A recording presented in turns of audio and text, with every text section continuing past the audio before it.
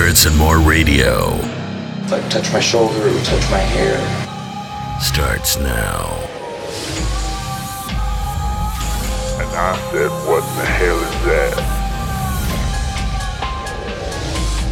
Mommy, I'm scared. Spirits and More Radio starts now. Welcome, foolish mortals, to the Haunted Mansion. I am your host, your ghost host. Kindly step all the way in, please, and make room for everyone. There's no turning back now.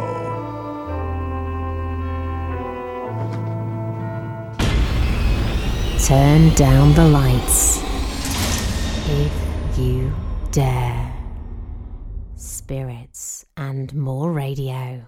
And I'm your host, Steve Rowan, and welcome to this very special edition of Spirits and More Radio. Haven't broadcasted in quite some time, so I was completely inspired by the Disneyland Haunted Mansion 50th anniversary. I know a couple of people going to the special event there happening tonight and tomorrow night, and then the actual, when you guys hear this, it'll be the actual day, August 9th, when Haunted Mansion opened. I've got a guest with me. We used to work together, so we've known each other for quite some time. And he worked with Walt Disney Company and in the audio division, and actually had the opportunity to work on the Phantom Manor in Paris. So he's going to be on the show and bring some insight into the Haunted Mansion and the sort of behind the scenes that maybe we don't know about as we talk about the Haunted Mansion and all the cool stuff that's happened there. So anyway, I want to welcome to the show Greg Meader. Greg, are you there? I'm here. Hello. Perfect. All right, cool. So with a little throwing this studio together, I want to tell you guys where I am right now. I'm in my new house, which is a 100-year-old house in Old Town San Diego, and I'm in the basement of this house. And if anyone is listening from California, you know that not many houses have basements. This is a hatch in the floor, so it's sort of hidden. You lift this thing off and there's a room under the house. So it's the perfect place to do this show. And so I was scrambling to plug in wires and make this happen because one thing that I've been busy with, and one of the reasons I haven't done more shows recently, is starting at the beginning of the year in 2019, I started to do a haunted pub crawl down in the Gas Lamp in downtown San Diego, and now here in Old Town. So if you go to spooksandspirits.com, you'll see all the information about that. And it's been a great time. It's been really fun showing people San Diego and haunted bars and telling my story and hearing other people's stories. So it's been a great time. Speaking of that, Greg, have you ever had a paranormal experience of any sort? Not that stands out. No. I can tell you I did have one time where I was walking through a cemetery in Montreal, Canada with a friend late at night. And I did get a very weird feeling, but I can't attribute it to seeing anything. It was just one of those things where we should probably get out of here. I see. So you started to get this heavy feeling is what you're saying. Well, yeah, I think it was me and my friend were having a conversation just about like ghosts and stuff, and would we see something? And then sort of the more we talked about it, the more we started thinking, we could sense something. And right. And he was kind of he'd been studying out of body experiences and things. So I think he was, maybe he was channeling something. I'm not sure. I just know that it got very weird. So we got out of there. And once we got out of there, everything seemed normal again. So I can't say I've seen a ghost, but it felt weird. I'll say that. Yeah. That's the thing that a lot of people don't. There is an energy. It's weird. It's and is it scientifically explainable? I don't know.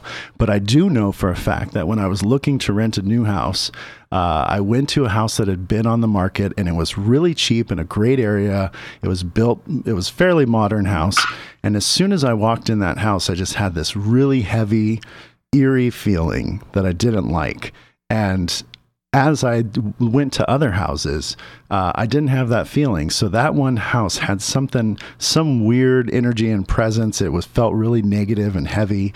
And I know that's probably true because that thing was on the market for 6 months underpriced when everyone's like gobbling up any rental they can get. So I'm sure I wasn't the only one. But yeah. one house that does not really have a heavy feeling as the Haunted Mansion. I think it's been a great success at Disneyland, and it's a favorite of mine and a favorite of a lot of other people's. What was your first experience with the Haunted Mansion at Disneyland? Not as when you worked at the company, but just going there. Well, I think I was probably 8 or 9 years old, I guess, because the building was there for years and years before the attraction ever opened. So I know that I was there with my family, and I would see the house, and just, it looked like the old kind of that Southern plantation look, just the exact kind of house that would be haunted. But I don't know. I just remember seeing it and thinking, I can't wait for something to be there. And finally, when it opened, it was just, I don't know. It was just a neat experience, but I don't remember anything, nothing crazy happened. I didn't walk by and get any weird feelings or anything. Yeah. I remember seeing it there, and that was my first experience, was just seeing the building and thinking, what are they going to do with this? And then, when they finally opened it, was like, wow, this is pretty cool. Yeah, I was just at Midsummer Scream in Long Beach, which is a horror and Halloween convention, and Imgineer from Disney was there and did a presentation on the Haunted Mansion. And one of the cool things that he focused on was these rumors that have persisted over the years that, it opened and then it was too scary and it closed, or it was going to be a walkthrough, or different things. And he sort of went back into the archives at Disney, having that ability to go dig around, I guess, in the files. And he pretty much cleared up that it never opened and closed. That didn't happen. But the basis of that was originally supposed to be a walk-through attraction. And the design he pulled up, it was really cool. He found some drawings, and the design was going to be, if anyone is familiar, or all the people listening who love the Haunted Mansion know, the first thing you do when you walk into the house is go into a foyer, and then you go into another room, which is known as the stretching room. And in California, the stretching room is an elevator, and it has a function, and that function is to get you below the railroad tracks to go through a tunnel into the show building. In Florida, that's not the case, and Phantom Manor probably isn't the case as well. But anyway, so what was supposed to happen is elevator A and elevator B were going to go into their own mazes, which were identical. So if it was a busy day, both would run. And if it was not a busy day, only A would run. And you would essentially go through a walkthrough maze that ended with 3 possible exits into a graveyard, one on the west side of the house and one on the east side, depending which elevator, A or B, that you ended up in. So they eventually covered the holes it was 3 holes, and they only need 1 exit now, as it sits as with the Omni viewer system. So anyway, it was kind of fun. It was cool information to learn, what they were going to do. And there's some archive photos of, those penetrations through the walls for the 3 different exits on each side, and that sort of thing. So it was really cool to see that and hear that. So now you worked at Disney. Maybe you can share with us where you worked in Disney, and for people who don't understand how Disney is split up and how they do what they do, maybe just give us some background on that. I worked for the Disney company for a total of about 15 years. Disney's a bunch of separate companies. There's Sorry about That's all right, that. I'll wait. Yeah, go ahead. There's the corporate headquarters up in Burbank. There's the studios, which do all the film production. There are the theme parks, Disneyland, Walt Disney World. Every theme park is kind of considered its own company. And it operates as its own company. And then there's the design group, which is Walt Disney Imagineering, which was originally WED Enterprises. And Walt formed that back in the early 50s when he was coming up with his ideas for Disneyland. And from my experience, from what I learned at the company, was that in the early days, Walt he had an idea for Disneyland, but the board of directors of the studio really couldn't see what his vision was. And they just thought it was a carnival. And they said, we're an animation studio, not a carnival company. So he formed WED Enterprises and got leased his building over in Glendale away from the studio, so he could just go over there and work unhindered or unhinged from the main company. So that was, so there was Walt Disney Imagineering and then the theme parks. So I started out at the theme parks. I was a musician, started working there as a drummer in the Christmas parade, and did that for a few years. And then after I got out of school, I got offered a full-time job, and I moved down to Florida, played drums down there in Epcot through the mid '80s, which was a lot of fun. But as I was down there working and playing drums, I knew there's a lot of shows down there, and I kept asking people, who creates these shows, who does this stuff. So through just getting different answers from different people, I was able to figure out that it came from Walt Disney Imagineering. So at some point, I made it my goal to get in there. And when I moved back to California, took a recording technical vocational school for a year, and I knew where the company was over in Glendale, and I just kept applying there and got turned down once, and the second time I got hired. Cool. And into which department? Which department? I got into technically department 432 audio video production. Okay. It was the audio department. So I was in audio production. It's funny because my first title was audio production specialist, because it kind of sounds like a military title, but it was just that's what they called us. And basically we were the responsible audio person on an attraction, because when an attraction is designed and built, there's a lot of different disciplines that are involved, and somebody has to be responsible for the audio. And if you're assigned to a project and it's your project, then you are the responsible person. So every audio question that comes up is answered by you, and it's a fun position, but yet there's responsibility, because if it doesn't sound good, it comes back to you as well. Right, of course. There's other disciplines. There was audio, there's engineering, there's hardware, the guys that design the amplifiers and the speaker layouts. There was acoustics. There were other things like that, but my position was software, and by that I mean whatever came out of the speakers. Okay. So okay. Not like computer software, but I mean, I guess today technically it is software because it's all digital, but at that time it was analog, and it was just whatever was going to come out of those speakers had to go through me at some point. Wow. So the connection over the years, you worked on different projects, and then eventually a project came along in Paris. Is that right? Yeah. We were, you work in a department, and as projects come up, we'd have a weekly meeting and just figure out who was doing what and who was available. And there was a list of projects, and it was funny because there was a list of things going into Disneyland Paris. And one of them was called Phantom Manor. And at that time, everybody the word was that it was just going to be a lift from Haunted Mansion. So there wasn't a lot of work to do on it. It was just a copy of Haunted Mansion, put some French in, and we're done. And it turned out to be so much more than that, but nobody knew. So when we were going down the list, I said, I'll take it. And everybody said, yeah, fine. Because it really wasn't that exciting of a project in the beginning for anybody. So after I got the project, I found out that it was a lot more. It was all new music. It was still kind of the same overall theme, but there was a new storyline, there was new characters, and it became its own show, which was very cool. And it was one of my, of all of the stuff I worked on with Disney, it was one of my favorite things to work on.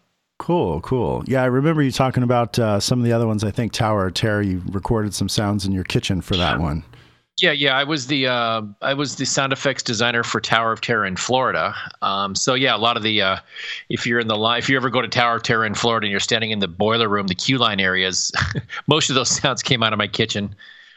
And I mean, I recorded sounds in my kitchen, and I also, at the time, my dad was a maintenance engineer over at the Disneyland Hotel, so he was able to get me into places over at the hotel. So I took my, at that time, portable DAT player microphone and went into just all sorts of places at the hotel and recorded things.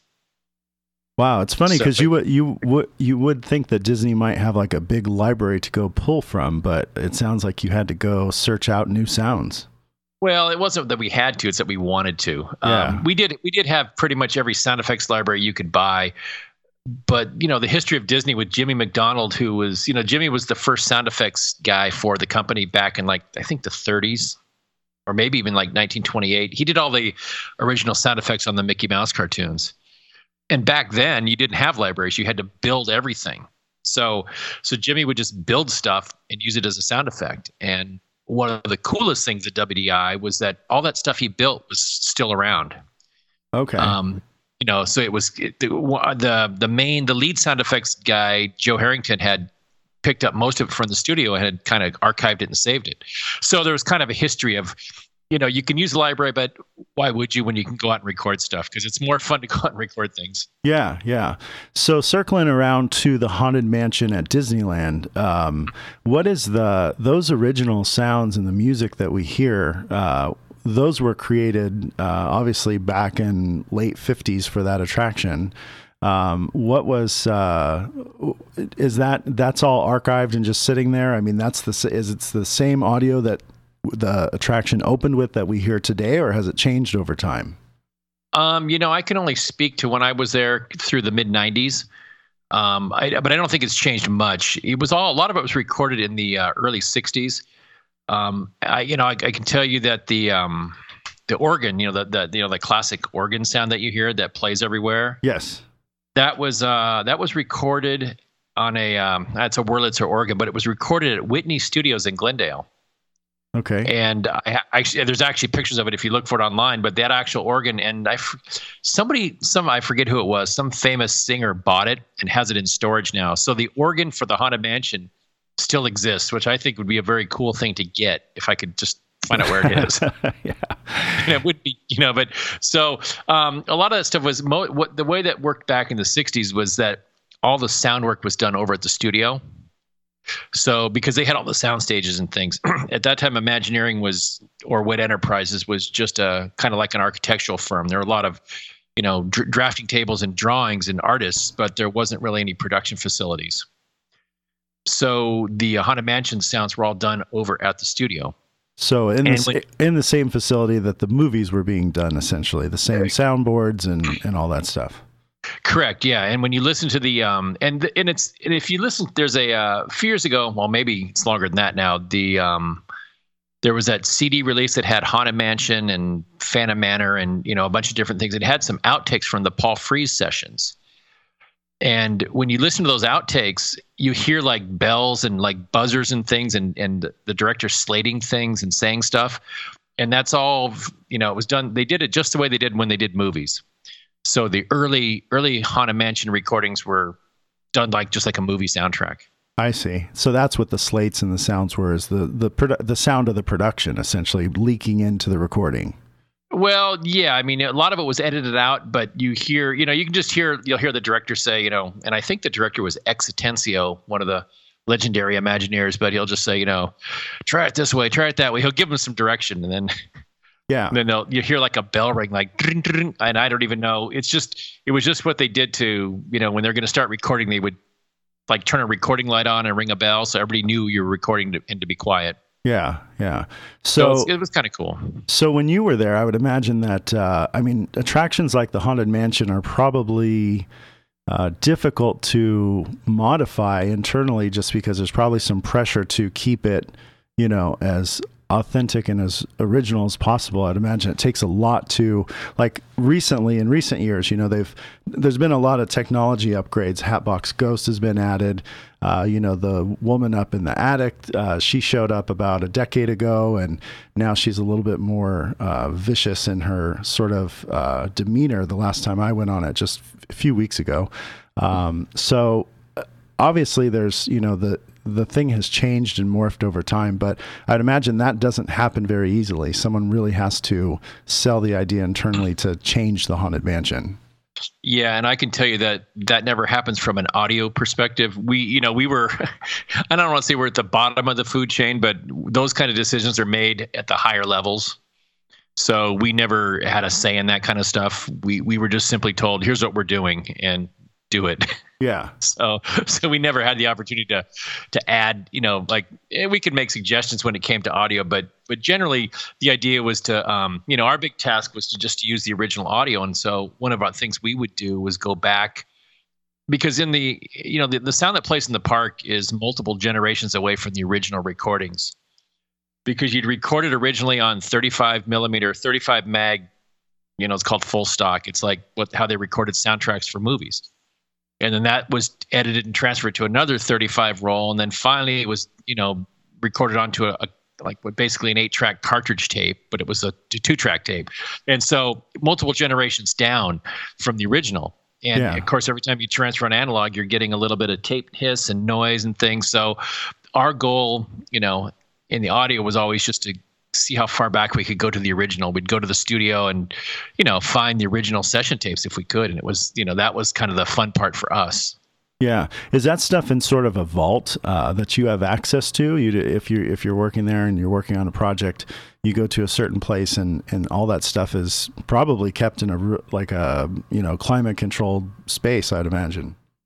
Yeah, you'd be surprised at what they don't have. They do have a vault. They have climate control and all that kind of stuff, but a lot of stuff was missing because it was just, at the time, like in the 60s with Disneyland was Disneyland, but it wasn't stuff was, they were doing so much stuff with the studio and so many sounds. They just would put stuff on shelves and things would get thrown away. Wow. And it's amazing that, a lot of this original stuff still does exist, but there were many times and I didn't do Haunted Mansion as much. I did a little work on it on some of the upgrades, but it was mostly hardware upgrades, show control things. But it's amazing how much stuff you can't find. You go back as far as you can and you realize that, okay, the tape I have here was done. It's a second generation tape, but this is all we have. So you work with it. But it's, and you'd find tapes. Sometimes you go over to the studio and say, I need this tape. And then the guy would just look through a bunch of boxes and go, oh, here it is. And it wasn't quite as organized as you would hope it would be. Yeah. Well, I think what you said is probably the big thing is, theme parks like Disneyland were new and, they're probably coming, as you said, from the studio angle. I don't think people really had a vision of what it would become and how significant it would become and how important all that original footage would become to people in the future, No, they didn't. It was, and it's still kind of that way to this day. The Disney theme parks and Universal as well have risen to this certain level, but film was king. The studio was what they were working on was always higher priority than anything for that carnival down in Anaheim. I see. Interesting. Wow. So internally, So it wasn't internally. It was. It wasn't like there was no bad blood between departments. It's just if push came to shove, the studio film department would win out over the theme park stuff. Yeah. Yeah. And and I'll be honest. I wasn't working for the company in the 60s, so. But that's even in the 90s. That's kind of how it was. I have other stories about that, and it's. The studio would basically, they would take charge sometimes. Right. Yeah. Well, and also because they're putting out a film, right? That's going to generate millions of dollars and be licensed and everything. So, but in the Hollywood world, film is still king. Yeah. So in the Haunted Mansion, I guess let's just assume everyone's been on the Haunted Mansion. If you haven't been on the Haunted Mansion, you need to go. But and I do know someone who's not been to Disneyland. I'm going to buy her a ticket. Yeah, she did go to weird. She went to Disney World a lot because she was on the East Coast. So, all right. But Disney, yeah, I know. I told her that. But anyway, I'm going. This is funny. I've got this. I hope this doesn't introduce Hum. And I never, ever talk tech like this on this show, but I feel like I have a hall pass with you on the other end because you know how it goes, So I do.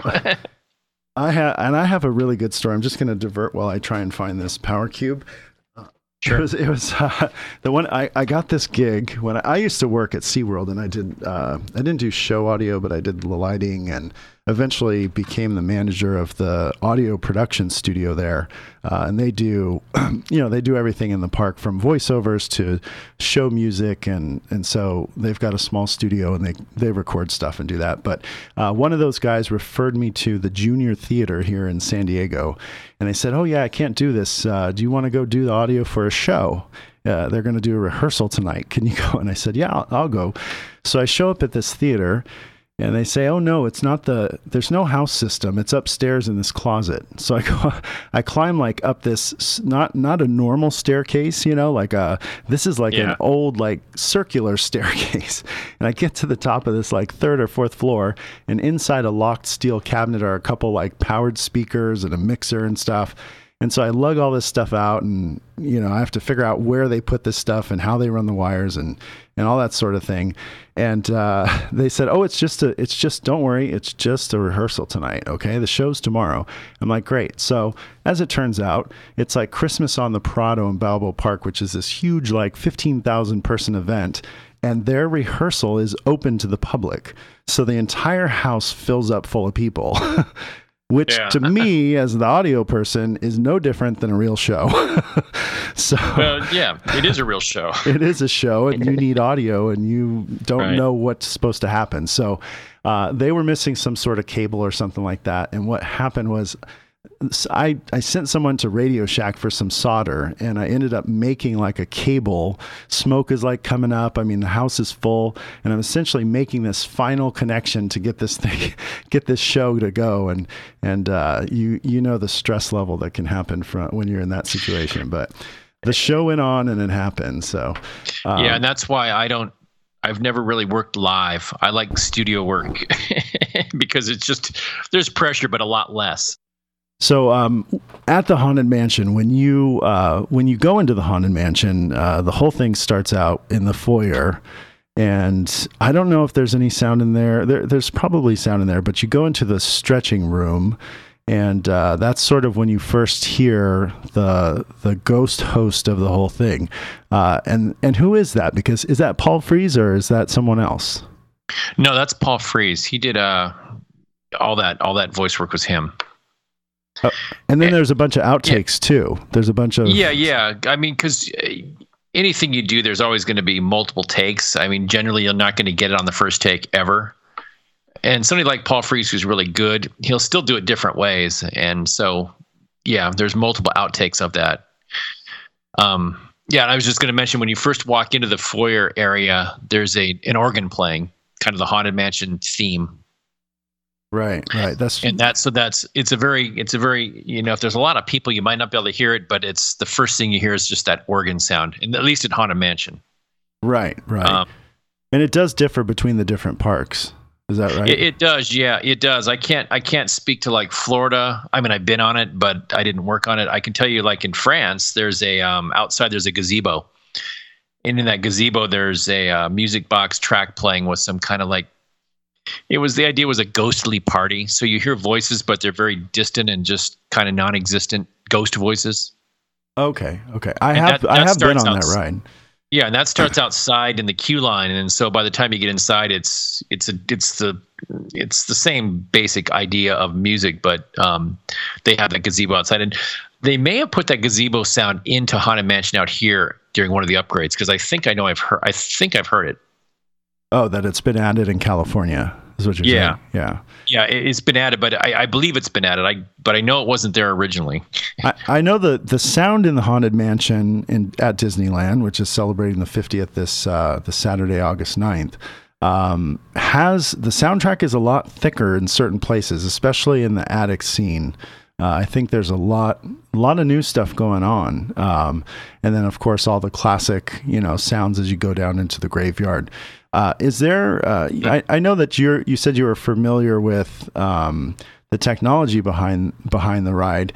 I would imagine that, there's probably, I guess things break over the years and they might find a new way to do it, but, I think, that a lot of it is probably just old tech, the simple stuff like the skeleton pushing open the coffin, things like that. I can tell you that one of the cool things for me about Haunted Mansion was just the fact that the illusions were so effective, yet they were so simple.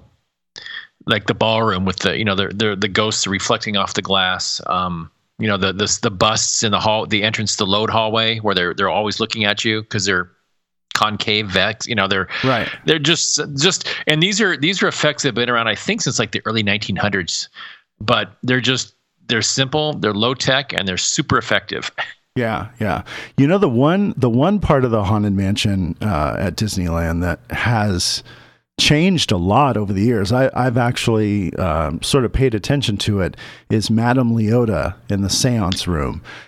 She was, over the years, just as someone going on the ride and paying attention, there was a point in time, probably in the 90s, when there was a projection lens sort of on the railing in front of the ball that was projecting onto the ball. And then at some point it changed to an internal projection of some sort inside the head of the thing. And then at one point they started to move the table around, and now it's actually, the ball is flying on like a 3-wire system where it sort of floats over the table, and the video's in there in the head. And I had done a little bit of research on it, and at one point Disney did file a patent for video projection through some sort of fiber optic to, basically it was that effect. But that was when they moved away from a projection coming, into the ball from the outside to an internal type projection with some sort of like super wide lens. Right. Yeah. And I was at WDI at the time that was first done, because I specifically remember being in the video edit bay. I wasn't working on it, but I was just watching. And they had the projection, the original footage of Madame Leota, because it was all shot on 35 millimeter film. So they had the original negative in the video bay, and they were projecting it through the head, and they were stretching the image to make it fit on the head just right. So, because they had the head and they had the image, and so they were basically projecting it through the head and making it fit. And I'm going to go on personal opinion here, and this is just my opinion, but I always thought the 16 millimeter film loop looked better than the video. Oh, okay. You mean when it was being projected on actual film? Yeah, because it was a 16 millimeter film loop on a little projector that would just run, it was the length of the show loop, which is about, I think the show loop at Haunted Mansion is about a minute and 1 second. So, every minute it gets re-triggered to play the show again. And so this film loop was about a minute long, and it was 16 millimeter, and it was projected literally through a projector lens onto that head. And I don't know, I always just thought it was a better looking thing, because, you get a little bit of film shake. Okay. And, yeah. It's just like, as the film gets used, it gets a little grainier and a little more like, I don't know, rusty looking, I guess, if that's the right word. Right. It just has a different look to it. And I always like that film look more than the video look. I honestly don't like the video look of today. And I don't want to be Mr. Negative, but personal opinion, I always thought the 16 millimeter footage looked better to me. Interesting. Yeah. And that's just my opinion. Everybody has everybody has a view. That's just that's how I see it. Yeah. But I do remember working on the, or at least watching the video stuff being, worked on to make it look good, on that head. One thing that I just saw just recently, it was, probably about 2 weeks ago on YouTube, there's a video someone took when the ride shut down, and they were allowed to walk out, and they were in the seance room when that happened. So when the lights came on, and this is something you probably know, but for us people who just go on the ride and don't have the opportunity, as the Omni motion car is facing Madame Leota, behind you, above you are the different floating instruments that go off.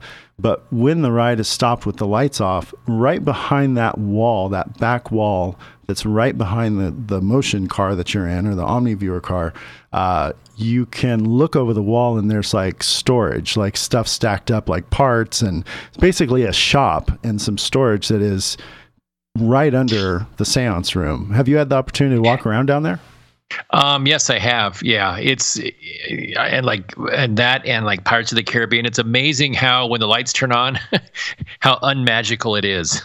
Yeah. It's a giant warehouse, and there's walls put up, and with the lighting and some of the set dressing, it looks amazing. But when the work lights come on, yeah, you're right. You'll see a box over here, a wall that stops there, a door like just a maintenance door that goes, into a shop with tools and boxes and storage stuff. So it's very unhaunted mansion like. Right. Yeah. Well, and another thing I don't think a lot of people realize is that there's an entire lower level under the ride. Is that right? Where basically under the floor is a whole nother level with the ride system and some of the special effects. Is that right?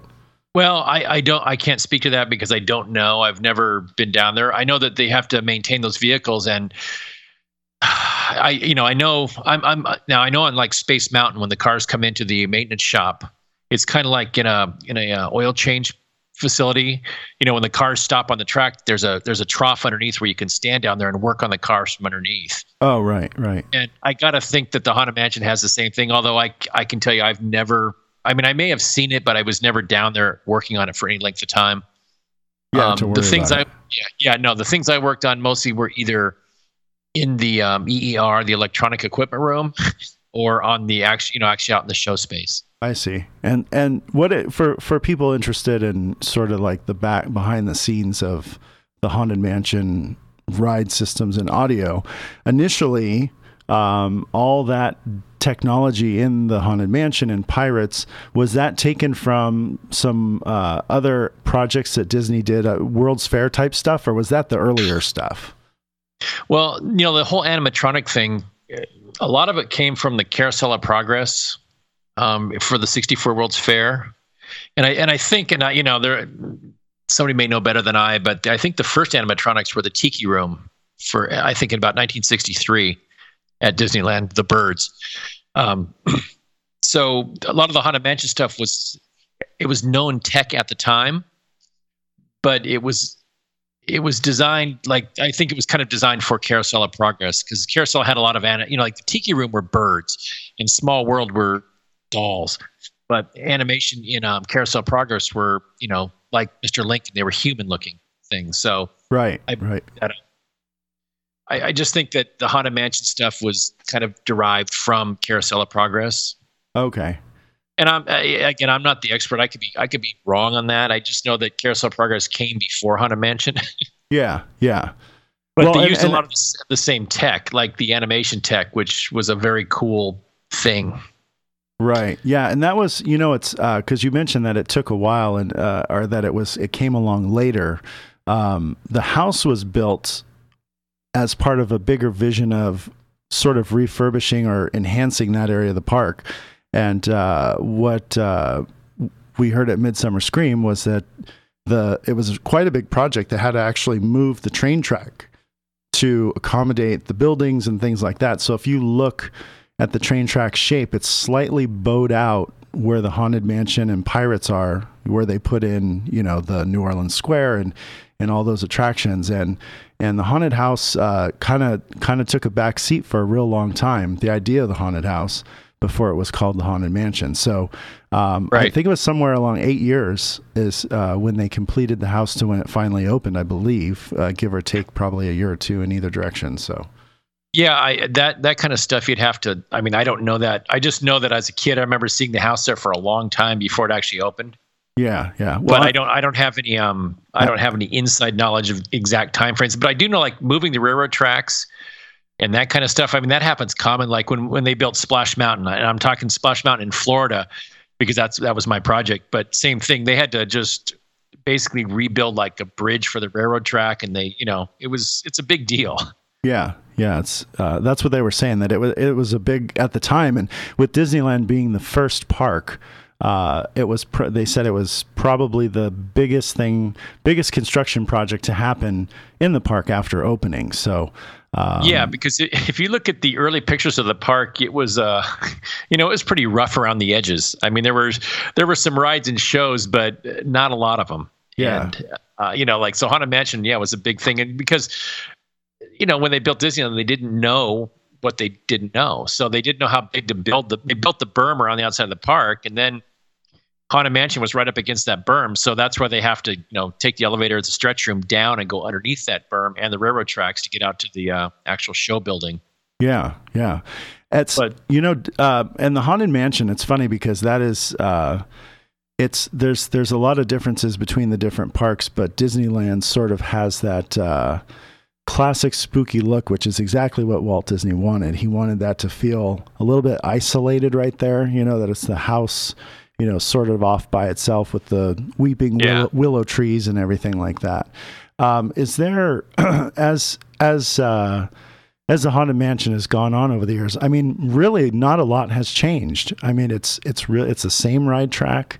It's the same presentation of elements as you go through. Really, I don't think that we really saw any changes happen until I want to say the bride was introduced up in the attic. And I think that was really came about by Disney fans. There was a cool magazine that Disney published. I believe it was Disney News, but anyway, you subscribe to it, and it was sort of all the behind the scenes of all the rides and what they're doing. And, it was for, the techie, geeky people and the nerdy people who just love how things work. Yeah. And so they would go into that. I think that eventually, that only lasted about 12 years before they stopped publishing it. But those were the sort of things that sort of the catalyst for them to make some changes is, the fan base, really. People started wanting to know what's the story behind the Haunted Mansion.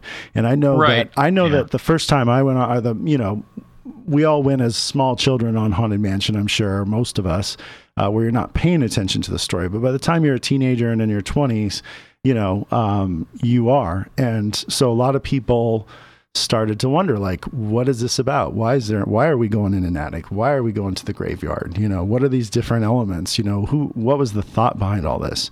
And after some sort of like fan questioning and internal Disney people talking about it and the Disney News magazine, I think it's that's where, this, the fan base sort of started to influence, like, okay, Disney internal corporate says, hey, there's a group of our, customers who want to know about this stuff, and that's, right. I think that started the dialogue. And a lot of times, a lot of these concepts that they put in later years were there originally. They just never built them. There's, when you do concept drawings and initial blue sky meetings, there's a lot of things that are talked about that are just never actually built or implemented. But they're still part of a storyline. They just don't get built. So later on in the years, you think, well, we can go back and revisit this attraction, put some cool new things in, and still not, kind of like violate the original story. Yeah. Yeah. Because the things we're putting in were actually part of the original story, but they were just never there to begin with. Yeah, and I should have done more research before this show, but to my recollection, and there's probably 400 people right now who know exactly what I'm supposed to say, listening. But to my recollection, there's a bride and a groom, and you see the groom's head disappear. Those are new elements that they've really been able to tell the story differently now that they have the technology to build a picture frame that looks like a real picture frame, but is really a video projection of some sort, or projected in a way that it looks like canvas and oil paint, but they can actually change it or make things move. And so that's really allowed them, I think, just in the last probably 5 years, 5-6 years, to be able to tell that story that they just couldn't pull off, in the 60s. Well, yeah. Because, like even in the last 5 years, just the quality level of CGI work has increased to the point where you can, things just look real, even though they're not. Which obviously in the 60s you didn't have that, but that's still kind of, for me, what's kind of cool about the 60s stuff is like the the concave busts in the load zone that look like they're always watching you. That's just, there's no tech there. It's a visual illusion. Yeah. And even simple. Like, and just the ghosts in the ballroom scene, just, that the Pepper's ghost effect off the glass. Just projection on glass, but it looks, it's amazing looking. Even to this day, it's like amazing looking. Yeah. So and some of the, I think that, I have small children, 8 and 9 and 15. And, their faces are in these devices that are built to capture their attention, and they have short attention spans. And I think what I'm seeing all over the park, not just at the Haunted Mansion, but Matterhorn, Space Mountain, Big Thunder, every single one of those attractions now has a real high-tech overlay that gives it a lot more pop, a lot more excitement. I think it takes it to a new level. And I know for guys our age, we think vintage Disneyland when Michael Jackson was dancing there doing the special for the 20th anniversary and Kurt Russell was roaming around. I mean, that's our childhood, but for Disney staying relevant today to my 15-year-old, they've really up the ante on, a lot of these attractions, and also to keep it, and it's always a balance too. I mean, this is a classic ride. You don't want to mess it up. Yeah, and there's always that debate of do you keep it original or do you change it? Because you're right. Tastes change. Audiences change. Everybody, I believe in this, I know myself, everybody has their Disneyland. Like when for them it was the best place to be. And I can tell you as a kid, my best years were 1967 to 1974. Yeah. For some reason, just that new Tomorrowland, and when I would go there as a kid with my family, it was just a most amazing place to be. Kids today go and they don't know that Disneyland. They know the Disneyland that they see today. And they're like, wow, this for them, 40 years from now, they're going to look back and go, remember when we went to Galaxy's Edge, how amazing that was? Yeah. Yeah, exactly. I mean, that's their Disneyland, and Galaxy's Edge is not, I don't hate it. It's just not my Disneyland. Right. Yeah, I understand. Mine is the 67 to 74 era. And, everybody's got it. My grandparents went there in the late 50s. And, they were just my grandparents loved the Tiki Room, and but their Disneyland was 1957. Yeah. Well, speaking which is of, not my Disneyland. Hey, you know what? But that is the one attraction that is still 1957. The Tiki Room. The Tiki Room is the Tiki Room, and there's no digital overlays in that room. I don't think. I just saw it, and I don't recall anything standing out. But that's if anything, the mechanical sounds of the birds are softer now than they were in the 80s and 70s. Yeah, they may have upgraded some of the actual hydraulics on the birds. I know that they shortened the show, so it's I think originally it was like 22 minutes or something. It was a long show. Now it's like 8, I guess. I don't know for sure. I know it's a lot shorter now than it used to be. The question is Small World going to be shortened, or is that still going to stay 45 minutes long? No. Small World is untouchable. You know what? And don't even think about changing it. Yeah, I was at one of the first times I was in Florida. It was a quiet night in the park and rainy and humid outside, and I was like the end of the night. I was super tired, ready to go home. And I went on Small World and with like 2 other people. So it was me and some couple in the back of the boat. And we took off and we went through that. And I swear that Florida version was like an hour and 50 minutes, it felt like. And then when we got to the station, the ride operator was talking with another ride operator and had his back to the boats. And we just rolled right through the station and had to go for another ride. And I saw the look on the people's faces in the boat with me. We were mortified. We're like, no way are we going to have to go through that one more time. I've had that happen. That happened on Haunted Mansion actually a couple times. When you work for Imagineering, you work for the company, but you don't wear a costume. So a lot of times when you're out at the park, you're either, you'll wear an ID or a name tag, but sometimes it's not always visible. And so on Haunted Mansion, a lot of times when you were listening for something, you'd ride through, and then rather than getting off, you just stay on the vehicle as it goes back through. It literally goes through a storage room and a break area. There's couches, a TV on the wall. There's just things. It's a break area for employees. Yeah. And as you go through there, and they're always in there, and they're never expecting to see anybody on the ride. And so when you go through there, they're just, it's kind of a look of confusion because they're like, well, is he supposed to be there? Is he a guest? Is he an employee? And because you're not wearing like a Disney costume, they really don't know who you are and why you're there. Yeah. Why you're there. Yeah. I mean, you just, they normally don't say anything because they figure if you're there for a reason. Right. Although I can tell you this isn't Haunted Mansion related, but I've been stopped several times by custodians backstage wanting to know where my ID was and why I wasn't in costume. So it's funny. So the custodians double up as security. Well, the custodians the custodians at Epcot do. Yes. Oh, okay. I know they're not official. I had the opportunity to go at Disneyland into the security head control area once, but yeah. So on the Haunted Mansion, there's people talk about when the ride first opened, they had some people in costumes and I think a knight in shining armor. And I've seen people in there over the years, workers who are sort of off in the dark watching. But one of the cool things I did an interview with Richard Carradine. I was trying to get him to be on the show, but I'm sure he's just super busy right now.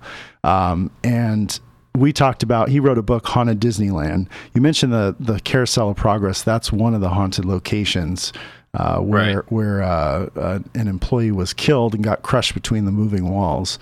I remember reading about that. Yeah. Yeah. And in the Haunted Mansion, people say that, there are things, or people have seen things running around in there. But one of the more creepy than the animatronics and everything that's there on purpose is that apparently people go into the Haunted Mansion with ashes of their relatives and try and dump them in the ride. Have you heard that?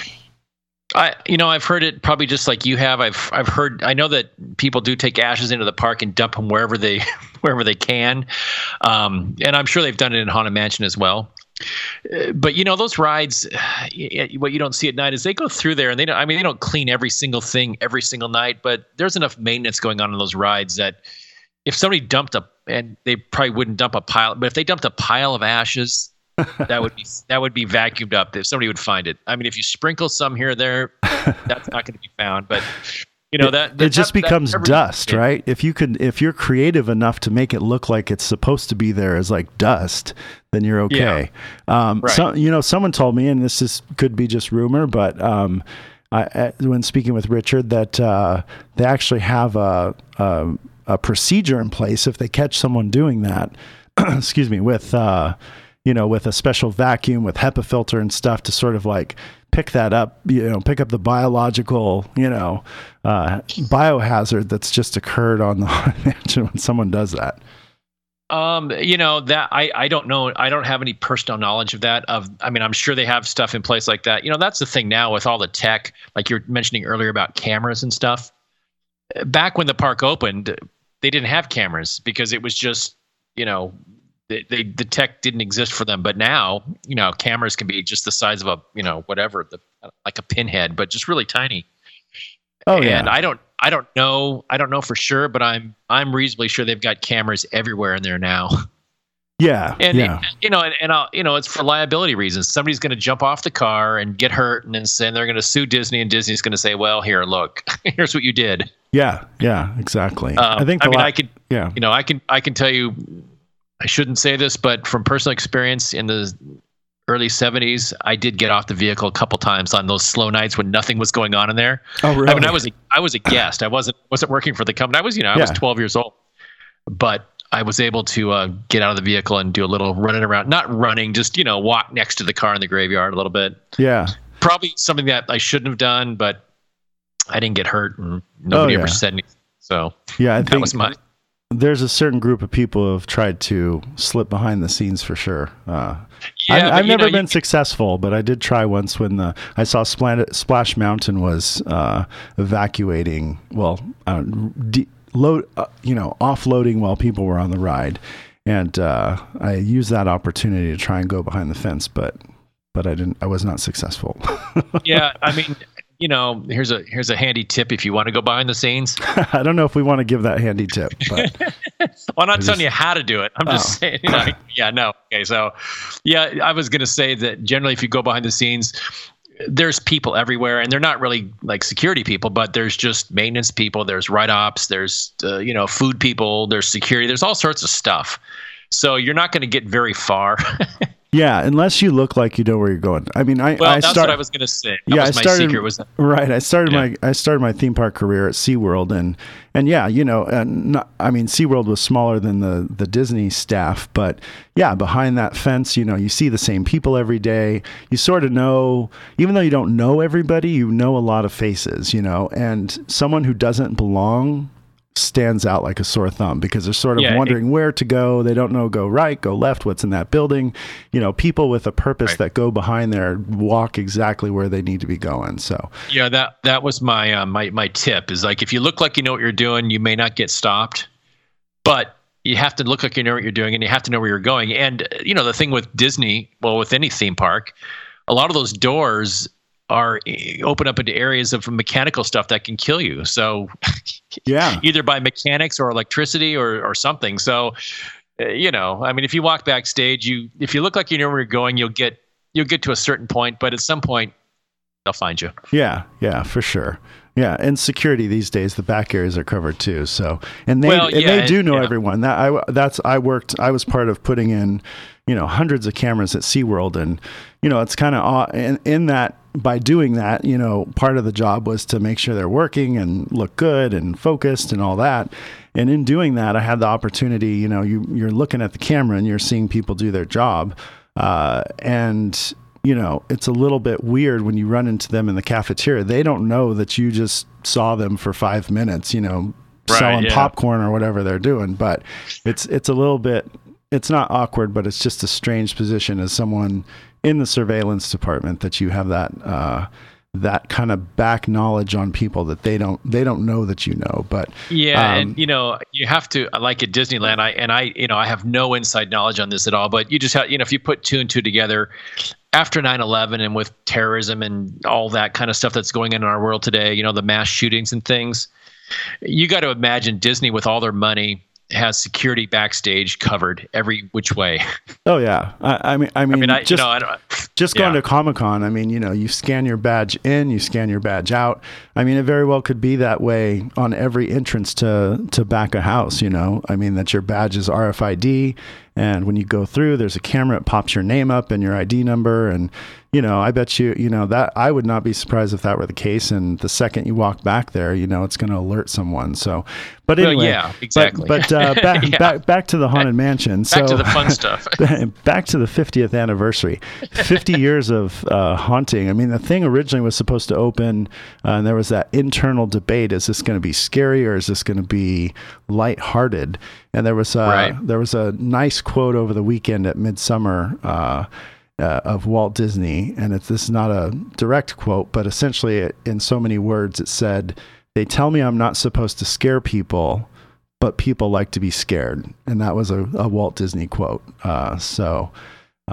Which is true. People like to be scared, but the Haunted Mansion isn't about that. What I like about the Haunted Mansion is it's sort of like this template for the perfect haunted house. It's not terrifying, it's not horror, but it's just that feel, that old feel, and some of those classic elements of the seance from the days of the seance in the 1860s, when that was the main form of entertainment. And that's part of the Spooks and Spirits tour that I do in San Diego, and then also sort of the foundation for a lot of these shows and talking about ghosts and paranormal and stuff like that is just that whole foundation of late mid 1800s entertainment. You didn't have TVs, you didn't have radio, you didn't, people were looking for something to do, and talking to the dead and wondering if there's another side was what was in. Yeah. And that just reminded me of something. Speaking of just, it's Haunted Mansion is not like a blood and guts gore fest. That's not what it's about. But we were talking earlier about Madame Leota, but the singing busts, Thor Ravenscroft and those guys that did the singing busts. What was interesting about them, and this was always interesting to me, is that they filmed these guys. When they filmed them, all those singers were laying on their back and they had their head strapped down so they couldn't move their head. Oh, really? So that they could be projected more accurately onto the. Well, that was a technical reason too. But what it did was, because they were laying down, their facial features are just a little weird. Like they're not, their faces are going backwards rather than down to the ground. Oh, I see what you're saying. And it's one of those things that it just, when you watch it, like, because I've seen the actual original footage that, when they filmed it. And when you watch it, you're watching it and you're going, oh, it's somebody singing it. But then it's like, there's something weird about this. There's just something off and I can't figure it out. Yeah. And I had the fortune, the guy that was we were watching it. They were doing a telecine transfer to video back in the edit bay. But the guy I was with, he was telling me, he goes, I was there when we filmed this. And he told me, what they did. And it was amazing because it was just a simple little thing. But they had the actors lay on their back on a piece of wood, and then they strapped their head down. So when they sang, they couldn't move their head around, which, like you said, was a technical thing. But it also added some weird creepiness to the picture. Yeah. Now that you say that, I know exactly what you're talking about. It's never, that's kind of one of the magical things about Disney attractions is there's little things like that the public, you don't know why, but there's something different about it. And it's funny. It's funny you mentioned that because I was just about, I was going to ask you this and I'm like, I'm going to put him on the spot because we didn't talk much at all before this. I was going to say, tell us one thing that most people don't know about the Haunted Mansion. And I think that's a really good one. So, that was exactly what I would tell you because that's something I never really thought about. But when you see the original footage, you can see the wood behind them. They do a slate. You can tell that they're laying on the ground. But it just creates such an odd effect where when you look at it again, you look at it and you think it looks normal, but it doesn't look quite right. And that's what makes it very cool for the Haunted Mansion. Yeah. And a lot of people, my kids, they might know who Tony the Tiger is, but that was my reference when you talk about the singing bus, the grim grinning ghost portion of the ride is that classic voice, which was Tony the Tiger. And then also in that, obviously that's sort of a quartet or whatever not a quartet, one short, right? I forget, is it 4? Is it 5? I don't remember exactly how many busts there were. I thought there were 5, but somebody else will know better than me. I don't remember the exact number. We're so not the people to do like the perfect historical reference. No, I can just tell you. I can tell you behind the scene tech things that but I can't tell you that how many historical thing. I know, but you know what? It's fun to talk about anyway. And there's lots of people. As a matter of fact, I don't know if you're hip to this, but Disney Tonight. Actually, I know this podcast, and I know people listen to these podcasts delayed, and you might be listening to this, and it's probably the 52nd anniversary or something. But tonight, Disney is having an overnight in the Haunted Mansion. It started at 11:30 this morning. They were doing some sort of merchandise thing happening at the Disney Hotel, and then people are going to line up in about 2.5 hours. In front of the park at the entrance gate to Disneyland, and then they're going to be escorted to the Haunted Mansion where there's a special thing going on. I don't know if there's a party going on. I'm pretty positive there's food and drink included because the ticket price is pretty steep. But you also get to go on the ride from 1:00 in the morning until 4. Which is pretty cool. That's something that you don't get to do, but for $300, that is cool. For $300, you could do that. It is cool because they're going to have, like you said, food set up and special areas and things. If guests were to go on the ride at 1:00 in the morning on a normal night, it loses all of its magic. You know what? I did. It's funny because we pretty much slayed it when we went to the park for my son's birthday in mid-July. We did way more than we thought we were going to be able to do in mid-July. It was not as crowded as all the indexes predict it will be in July. Right. And mainly because most annual pass holders are blocked out unless you're one of those special cool people that have the, almost all year except for Christmas for $1,200 or the whole year for $1,500. But those people can be there. But most Southern California passes and all those lower ones can't be there in July. So it wasn't that bad. But one of the last rides we did was the Haunted Mansion. And it was, Disneyland used to stay open. I remember as a teenager that we were in the park till 2 a.m.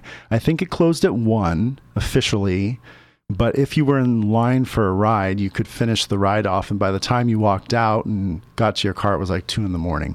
But now this year it closes at midnight every night.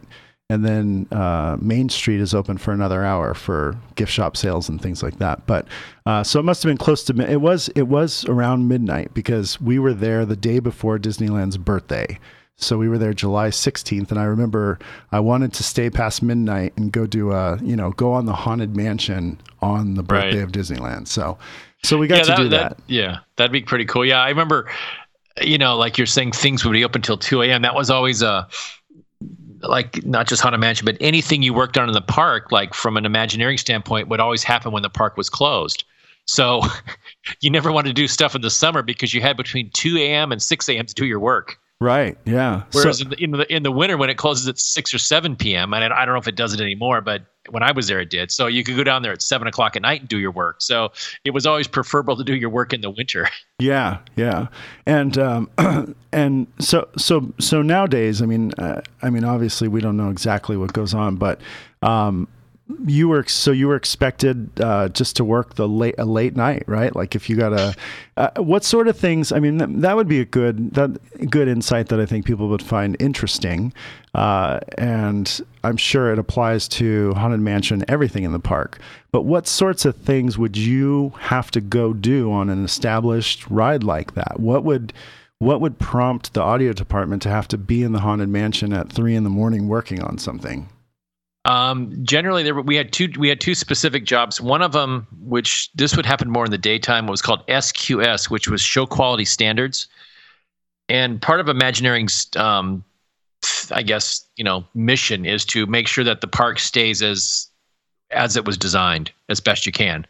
So in that case, we would go down in the daytime and just ride the ride as a guest and make notes of, can I hear that speaker? Can I hear this track?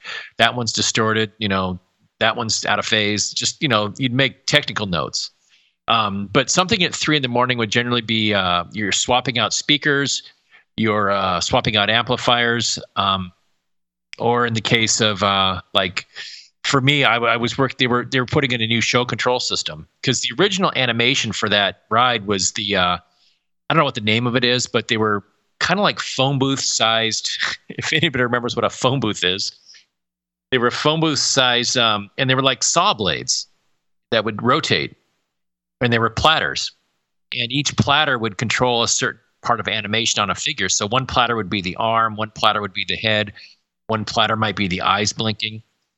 And these things would just, they would all turn in sync, and it was literally like a stylus on a record. There would be different styluses. For everyone under 30, what is a record? Just explain that real quick. What is a record? A vinyl record. It's there's a platter with a needle, an arm. There's a platter with a needle, but what it is, it's like if you think of a skill saw, like a saw blade, and if you take a saw blade that has the edges, the ragged edges on the outside that cut through the wood, right? You take that saw blade out of the saw, and then you turn it flat and play it so it's parallel to the ground. Right. And what you do is instead of having the same jagged edge all the way around, that jagged edge shape gets ground down and changed. So it's kind of it's not a round saw blade anymore. It's just kind of a wavy thing. It's hard to describe, but it's like a saw blade turned on its side. And this is the record reference. As that thing spins, there's a stylus, like an armature out at the end that kind of tracks and follows that saw blade as it turns around. And that's what I mean. Like, it's like the groove of a record. Have the needle in a record. As the groove moves, that needle picks up the groove and turns it into an analog waveform. Yeah, I think if people imagine, if you've ever seen a clay pot being made on a platter, you've got a platter that spins in the piece of clay. Instead of the clay pot going up, if you imagine that the clay was sort of spinning in a circle on top of the platter, and then you were to shape the outside edge, that determines what you're saying is there's an arm that follows the edge. So when it goes in half an inch, the arm on the character moves a half an inch or a foot or whatever its reference is or ratio. And so that's how they achieve the motion originally. And you can see that sort of stuff if you go on YouTube and search up Disney animatronics vintage. You're going to see these big giant platter systems, which are really cool. I always wondered how they programmed, how do you, I guess you just manually cut those discs or whatever. But you were saying that Haunted Mansion would have opened with that system. Is that right? Yeah. It did open with that system because I was part of the team that did the change out from that system. And one of the coolest things to me was that those platter cabinets were, by the time I got down there, we had some of the audio hardware maintenance guys had already swapped out the show control tech, and it was a software controller system, and it was a one rack space unit that replaced all these cabinets. And the company, Alker McBride. Yeah. Yeah, I remember. I remember when that happened because I think that was written up in the Disney News magazine, and I went and somehow searched them out, some brochures or something. But essentially, that was the quasi analog animation system being turned 100% digital. Is that right? Yeah. It was it was an Alcor McBride V16 show controller, and that replaced the animation cabinets. So. But what the cool thing on the animation cabinets was that there was a door on the front, and when you open that door, every time a maintenance person did some work on the cabinet, there's a little sticker, and they would write they just kind of make a quick note of what they did, and their initials and the date, so you could see on July 1st, Bob did this.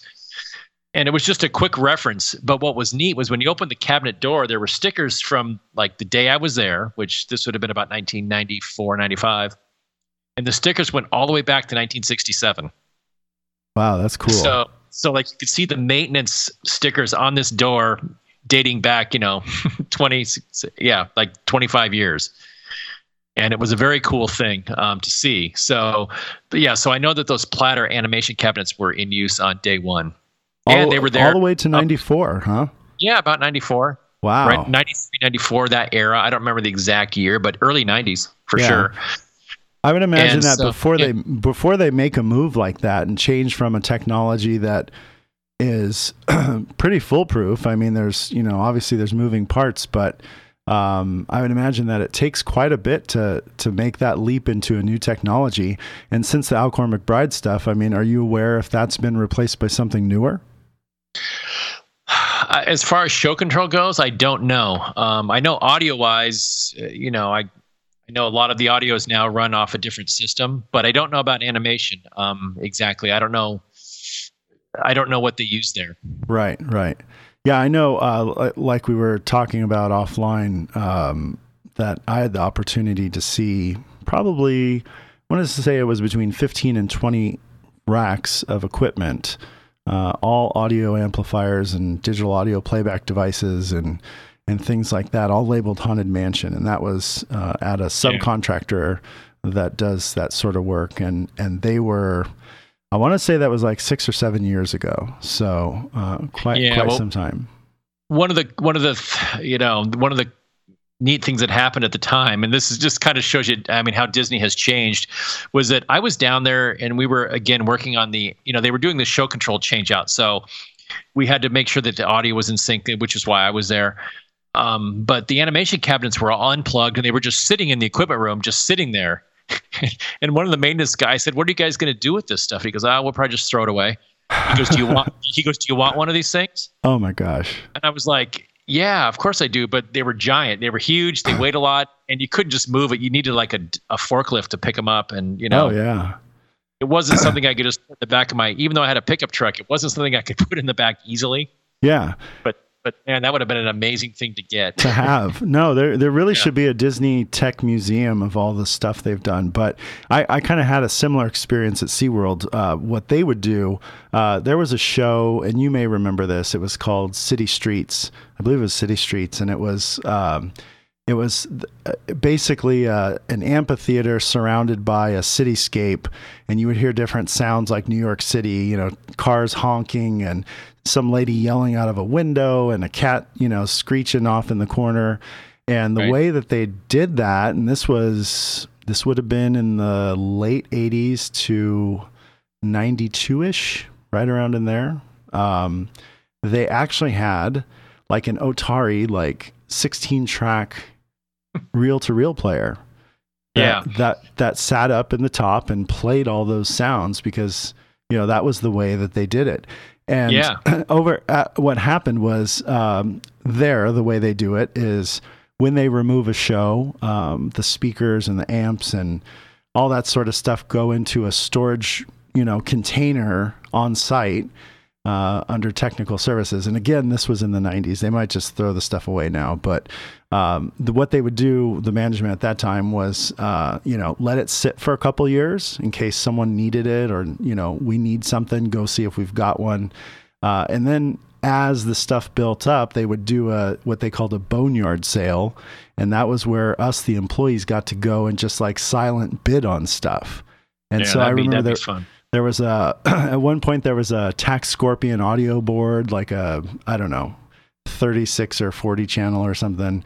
But at that time, that's when that Otari reel-to-reel, 2-inch reel-to-reel was available for sale. And somebody else got it. And I had gotten my hands on Jupiter 8 synthesizer, analog synthesizer. And it's the other way around. So I got the 2-inch Otari audio playback machine. And at that time I had a little home studio, and I got excited that I got this thing. I'm like, cool, I got this awesome, piece of studio gear. It's legitimate. This is in big studios in LA, and I was excited about it. And then I went to find out about buying the tape for it, and it was like $260 in 1994. And I'm like, that's like 2 paychecks back then in the tech department. And I'm like, okay, this thing is going to do nothing but take up space in my house now. And so I ended up trading it for a Jupiter 8 analog synthesizer, which was an awesome trade, because I ended up selling that thing for like a couple $1,000. And I've looked in the last I look every once in a while, and I'm sad I sold it, because it's like worth $10,000 now, which is closer to what it was when it first hit the market. It's funny you say that, because I'm in my home studio here, and I have a Roland Super Jupiter MKS-80 synthesizer module that I bought in 1984. Oh, wow. And it's the original one. It's got the programmer with it. And when you look at it online now, it's worth more today than it was when I bought it. Yeah, I know. And isn't it crazy? It's original, and it's sitting here. It's been in my home studio for 30 some years, and it's it's pretty amazing. Just to look at it and know that this was, it's still an amazing sounding box. Yeah, and I know we're super off topic, but it's pretty crazy. People don't realize that equipment that was used to record the Haunted Mansion stuff and the music that everyone knows and loves. I mean, I know that Jupiter 8 was somewhere around $15,000 in 1980 when it came out. And it's in lots of different tracks, the Rio by Duran Duran, and, a lot of those groups in that era. But anyway. Well, yeah, I was going to, like, the audio tech on Haunted Mansion, it was all just like the background music was just 2-track stereo tape on a loop. Not a loop, but it was it would reverse, like they would be one track would be forward and the other track would be backwards. Oh. So like the machine, like the organ music in the foyer when you walk in, it would be on a long playing, I think it was 7.5 IPS, just a like an hour long tape reel. Okay. And then when it gets to the end of that tape reel, it would stop and then start playing backwards and sort of rewind at play speed. Wow, that's cool. So it would just basically like bounce back and forth. It would go one way and then back the other way, and then correct. Yeah. Versus being a loop, like a radio. I used to be involved with college radio, and you had like the cart decks, and also at SeaWorld for the shows, where it runs once and stops and it's ready to go again. So it's not that.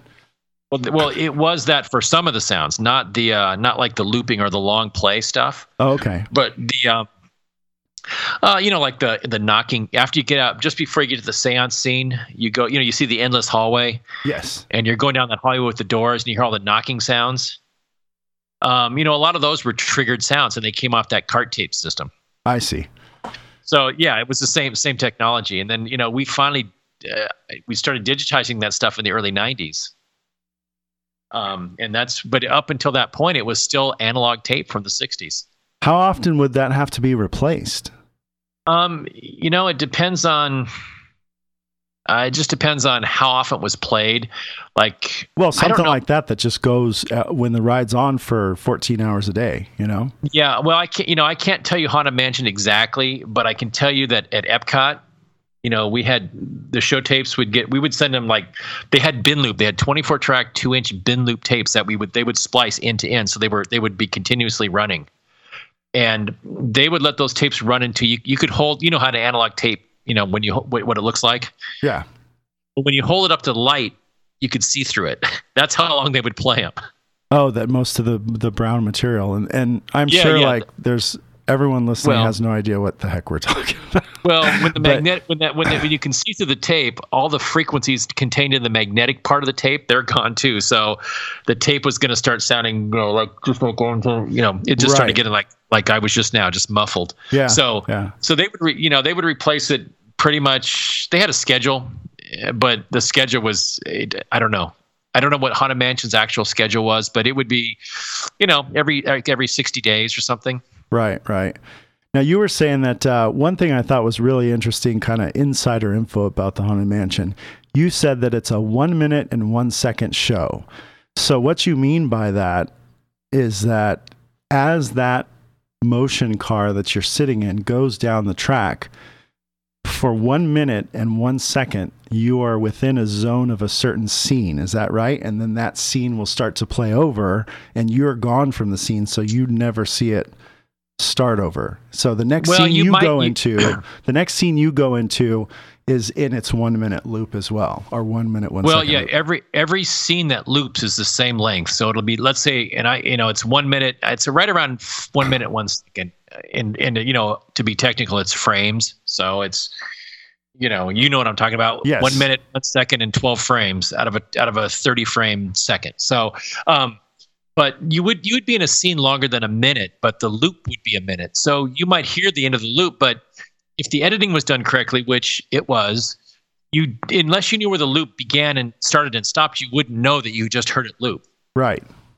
And I can tell you, like in Haunted Mansion, they you hear the music, dun dun dun dun dun dun dun.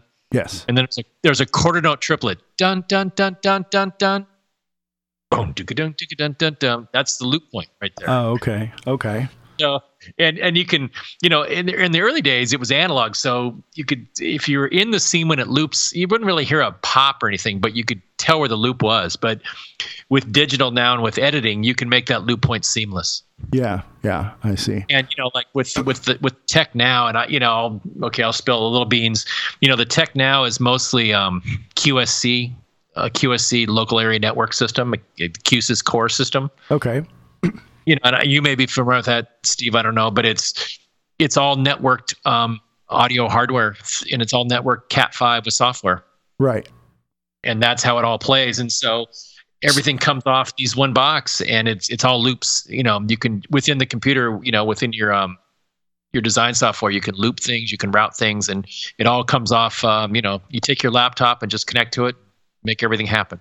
So, do you think that and this might be different in Florida from Disneyland, but do you think that all these the ride system within Haunted Mansion at this point in time could actually not even be in the building, except for the fact that the amplifiers and the speakers, but the sources could be in some central location? Is that right? Well, in Florida, they are in a central location. I don't know about now, but when I did Splash Mountain in Florida, that was the first attraction not to be located in what was called DAX, which I don't know what the official name was.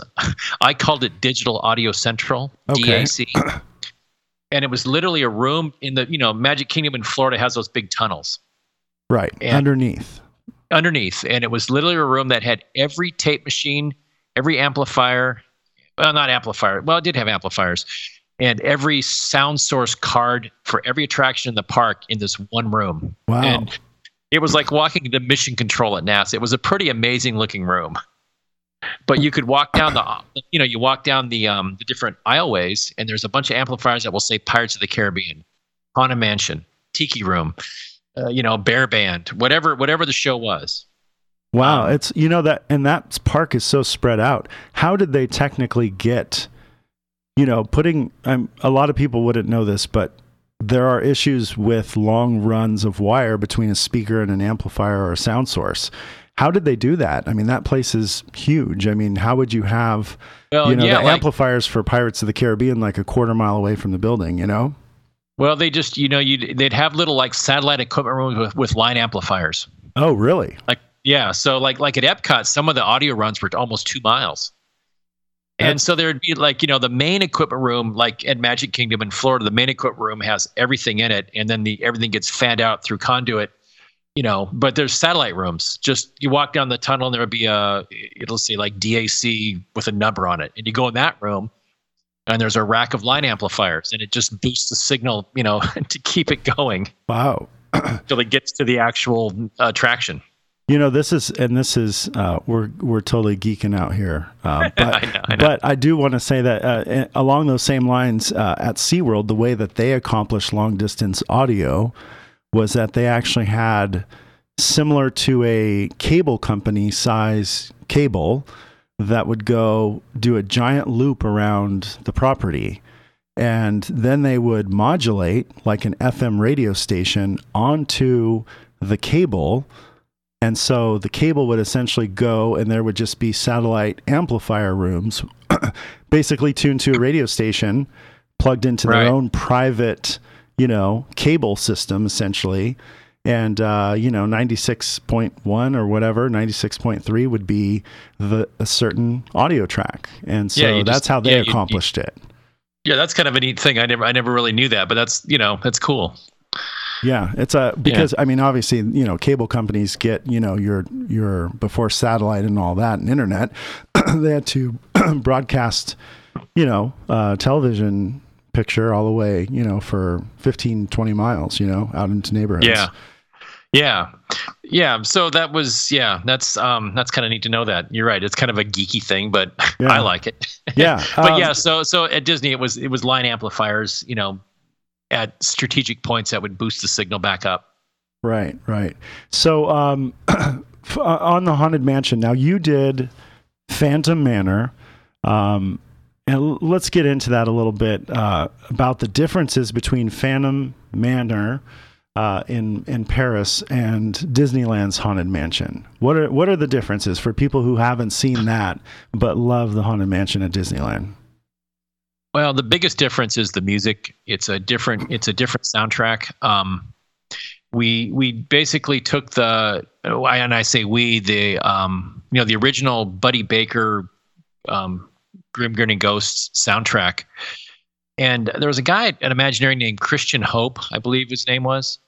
And he took the original soundtrack from Disneyland and kind of did a synth version that was sort of more of a waltz, kind of a ghostly waltz type sound in a minor key. And then that track was given to John Debney, who's a big time film composer. And he used to be a staff composer at the Disney Studios, 30 years ago. And anyway, so that track was given to Debney and said, okay, John, here's Grim Grinning Ghosts. This is the kind of style we want, this Christian Hope arrangement, and do something with it. So then John wrote the Phantom Manor suite, which in my mind is like about 13 or 14 minutes of just amazing, music. And so that's the biggest difference. I mean, there's a little bit of a story difference, but I don't know the whole Phantom Manor story because it's changed over the years. Well, so I had been there. I think I was there in like 2000-ish, right in there, 2001, somewhere in that time frame.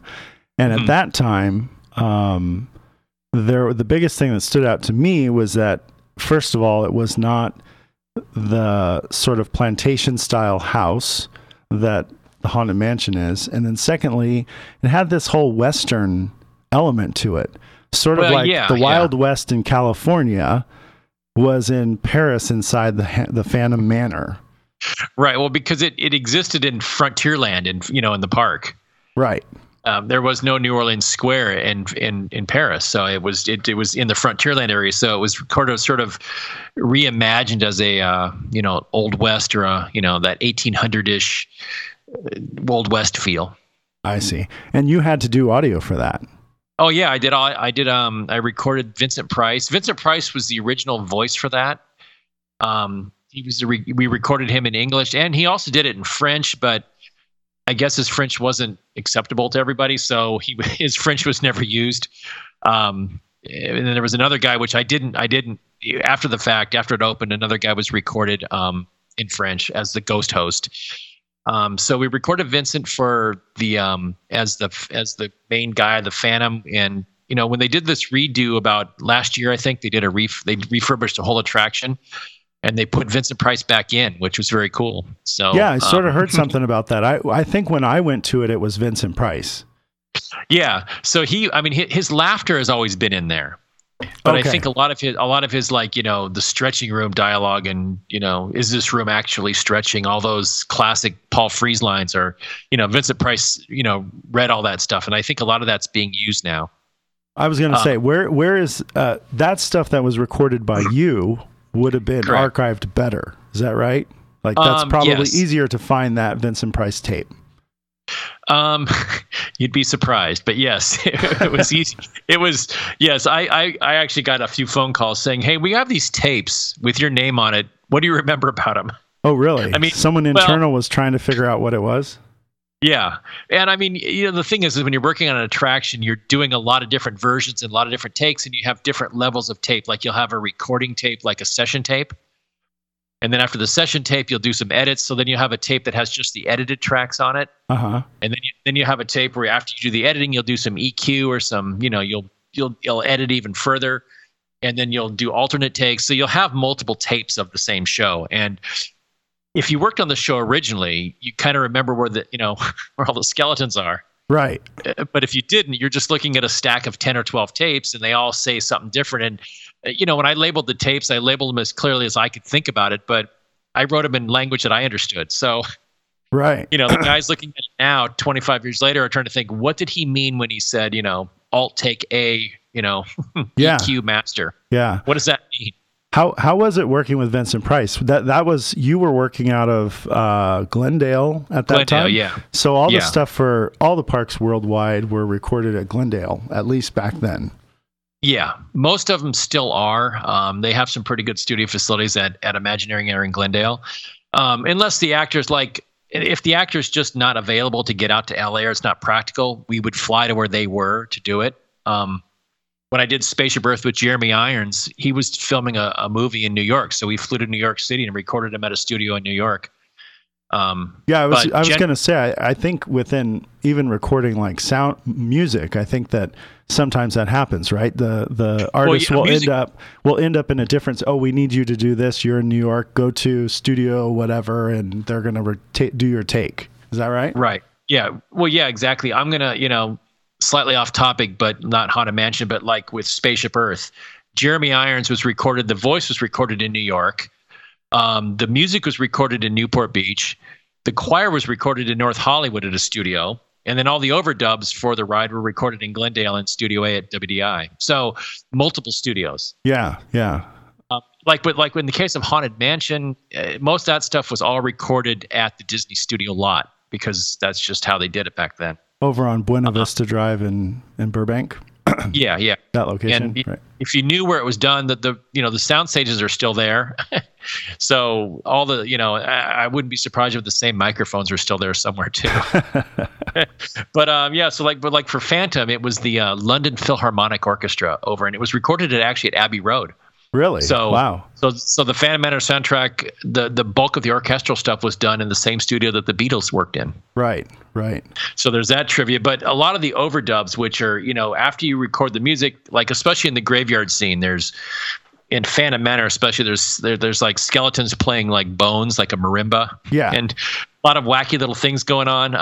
All those overdubs were recorded at John Debney's studio in Glendale. Oh, okay. So like we took the tape over to his studio and he was the composer and he could play stuff and he would play things and we would just record it. So the overdubs were done in Glendale. The main bulk of the music was done in London at Abbey Road. And that's kind of how that was done. But, like Madame Leota was recorded somewhere in France. I didn't record her, but she was over there in France. Vincent Price was recorded in Glendale at Imagineering. Okay. So just, generally it was out of Glendale, but not always. Yeah. That's cool. So the tech in Phantom Manor at that point was the newest haunted mansion, so to speak, of any Disney park. What was that process like when you came to the table? I guess it doesn't really matter what the technology on playback is. It was you're probably more tied in with the story producers. Is that right? Yeah, on Phantom Manor especially, I worked with, I think it was Jeff Burke. He was the show producer. I know it was Jeff. I think his last name was Burke. He was the head show producer, and he was a great guy because he had this whole concept in his head of what he wanted the show to be. So he would come into the studio, and we recorded Vincent Price, and it was a script. guy named Craig Fleming wrote the script, and Vincent Price came in and read it, and then John Debney had something. John actually hadn't written the music yet. Christian Hope had just kind of done a temp track of the music, and so Jeff would come in and say, "Okay, take Vincent Price's voice, take that music, put it together, and let's just see what we have." And it wasn't a show order. There was no scenes or anything. It was just dialogue, and just to kind of get a feel for the show. Right. And this was one of those shows that I say edited itself, because I took Vincent Price's dialogue, took some selected takes, laid them out, put the music underneath it, and played them, and it was eerie. It was perfect. It worked. So there was a noticeable in the studio. I played it. I was there. I think Craig was there. Jeff was there, and we played it. And we just all looked at each other and went, "Wow, that was like this was meant to be." Yeah, yeah.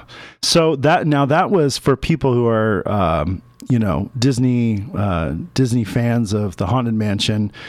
There were little differences between Haunted Mansion in California, and then when they had the opportunity to do the one in Florida, they also had a different ride building to work with, but it's relatively similar. Phantom Manor was really the first departure from Haunted Mansion, because technically it's not the Haunted Mansion. No, it isn't, but it still kind of follows the same show path. You have the foyer entrance, you do the elevator, the stretching room, the hallway, the load area, excuse me, and then you see the endless hallway, the knocking doors, Madame Leota, the seance scene. Then you go into the grand ballroom, and then out into the graveyard. And up to that point, they're pretty much the same. But in Phantom Manor, you go into the Phantom Canyon, which is sort of like... Which is the worst place in the world. You never want to be in Phantom Canyon, right? Exactly, because it's sort of Disney can't publicize this, but it's kind of like the gates of hell. Okay. It's just it's like the underworld. Kind of like this basement I'm sitting in right now. This is the underworld. Pretty much. If you could see this is it's like limestone brick from 1918, and it's like, if I run my hands across it, it just falls down like sand onto the ground. So I don't know how the audio quality is here, but it's it's definitely it's older. This is older than the Haunted Mansion by far. 40 years. Yeah. Yeah. So much spookier. But anyway, so back to the Phantom Canyon, like the gates of hell. You go into there. That is after the graveyard or before the graveyard? It's after the graveyard. It's like after you come out of the attic with the singing bride up in the attic, you traverse down through the graveyard, and in Phantom Manor, you go through the catacombs. So in essence, you go down to ground level, and then you go below ground level, like you go down underneath the graveyard. Oh, okay. And that's where the canyon is. And so it's a longer show. I don't remember exactly. I think it is a little bit longer ride, but the loop length is about the same, because we used the same loop length as Haunted Mansion. So the show still loops at about a minute and 1 second. Okay. So the loop length is the same, but the actual time you're in the ride is longer. And that loop length, that was determined when they sort of laid. Do you think that was determined based on the speed of the show cart, or do you think it was more like how big this scene is? Like every scene is about 25 feet long. How is that done? Do you have any insight into that? I don't know. I can tell you that I've determined several loop lengths, like Splash Mountain in Florida, all those loop lengths in the different scenes. There's 3 different lengths in that show, and I've determined all those. It was all determined musically. Oh, really? Well, initially, the show designers would say, okay, here's a story we want to tell when you're in this scene. And, and then they would say, but there was no time associated with it. It was just that we want to tell this story. And it's going to be about a minute, because that's kind of traditionally what the loop lengths have always been. So, and I wasn't part of those meetings. So, and then the composer, like for Haunted Mansion, like Buddy Baker, he wrote Grim Grinning Ghosts, and with the lyrics and everything, and it came out to about a minute. I see. There was I don't know about Haunted Mansion. I know with Phantom Manor, it was, there was no John Debney wrote the score. And, he knew that it was about a minute loop. So he wrote it kind of in that style. And then I put it in the editor and I looped it. And when I got it looped, I said, okay, Here's the loop point. It's exactly like, again, 1 minute, 1 second, 12 frames. Wow. And it was a musical decision.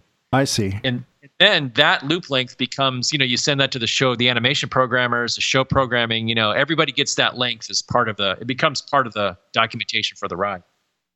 I see. So it becomes part of the technical specification, essentially, is that loop length is this. So in the future, as it gets replaced or whatever, that's a spec that the next audio guy is going to work off of. Exactly. I mean, it can always be changed, but if you change loop lengths, you got to change animation lengths, you got to change show lighting. Everything has to change, because everybody's working off that same loop length. Right. And I mean, lights are just, I'm not a lighting designer, but some lights are, some lights can be triggered to be in sync with the scene or moving things. So everybody is aware of the loop length. And in my experience of the loops I created, it always came from a musical edit. Wow, that's interesting. Yeah, so it was never like it's got to be exactly. It's it's got to be around a minute, but nobody told me, Greg, it's got to be exactly this length. I would in essence tell them, here's how long it is. Oh, I see. So as you in a ride like Haunted Mansion, Phantom Manor, the car moves at a certain speed. And you said everything is synchronized together. Are there trigger points? You talk about loops where it's just a simple, I guess what you're saying is that the zone, so to speak, as a scene, as a zone, is right. That 1 minute audio track. So you don't have to trigger it. Whereas like some of the more sophisticated, newer, well, I say newer, but 1985, like Indiana Jones, rides like that have all kinds of audio tracks that trigger in certain places and different audio tracks sometimes. So the classic rides back to the Phantom Manor, Haunted Mansion, Pirates of the Caribbean, those rides all sort of just were far more simplistic, right? Yeah, they were. It was just basically a 1 minute, again, a roughly 1 minute loop that just played over and over, and you rode through it. And now every scene has its own kind of musical area or musical style, but it's still all playing off that same 1 minute loop. I see. And the ride vehicle speed through the scene really had nothing to do with the loop length of the show. Interesting. They were independent. So, and the ride speed was, and I wasn't part of this team, so I'm not an expert on it, but it was basically determined, okay, there's 2 to 3 people per vehicle. And, the Disney number, the magic number used to be 2,400 people per hour. Oh, wow. Interesting. So you just do the math. Okay. You got 2,400 people divided by 2 per car. How many cars, how fast do they have to move to make 2,400 people go through there in an hour? Interesting. Wow.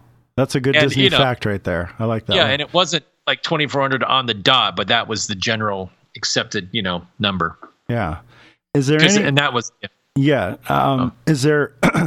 Is there any other cool factoids like that you sort of know about these attractions for the people, those of us who care about that stuff, who are digging deeper into the rides?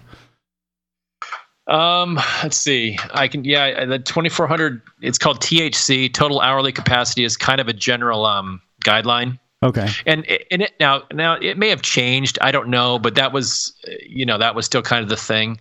At least into the 90s, that was the thing. Yeah.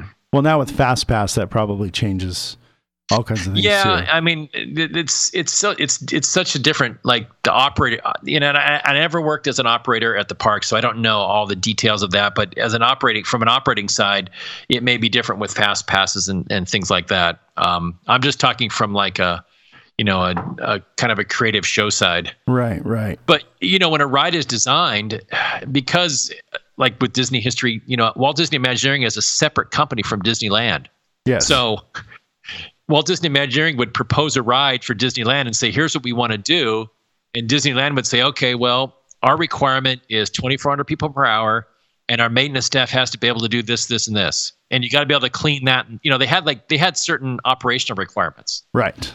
Because Imagineering would always come up with these, we would have these crazy ideas that were pretty amazing, but they weren't very practical. So, in the meetings with the Disneyland operations people, they would just kind of bring us back down to earth. Right. Okay. I'd kind of heard from other people who worked at Imagineering that a lot of times, the original vision makes it to the park, but then once it starts to get built, somehow someone who's counting the money starts to cut stuff, and then management comes through right before it's supposed to open and says, where's all the cool stuff we're supposed to have? And then everybody runs at the last minute to make it what it was supposed to be. I've heard that from several people. I don't know if that's true in your experience, but yes, it's exactly true in my experience. Right on the nail. Yeah, this isn't Haunted Mansion related, but Splash Mountain related. Splash Mountain at Disneyland, it was exactly that. It was, it's basically a water ride in a warehouse, and a lot of acoustics were designed in there so you could hear things. Well, acoustics are something that, you can't really see. They're in there, they're in the walls, it's surfaces, it's things like that, but it's not like a tangible thing generally. So it was a huge part of the budget, and it got cut. So when the ride opened, a lot of the bigwigs, Michael Eisner included, rode through it, couldn't understand a word of anything. And this happened also at MGM Studio Park in Florida. Same thing.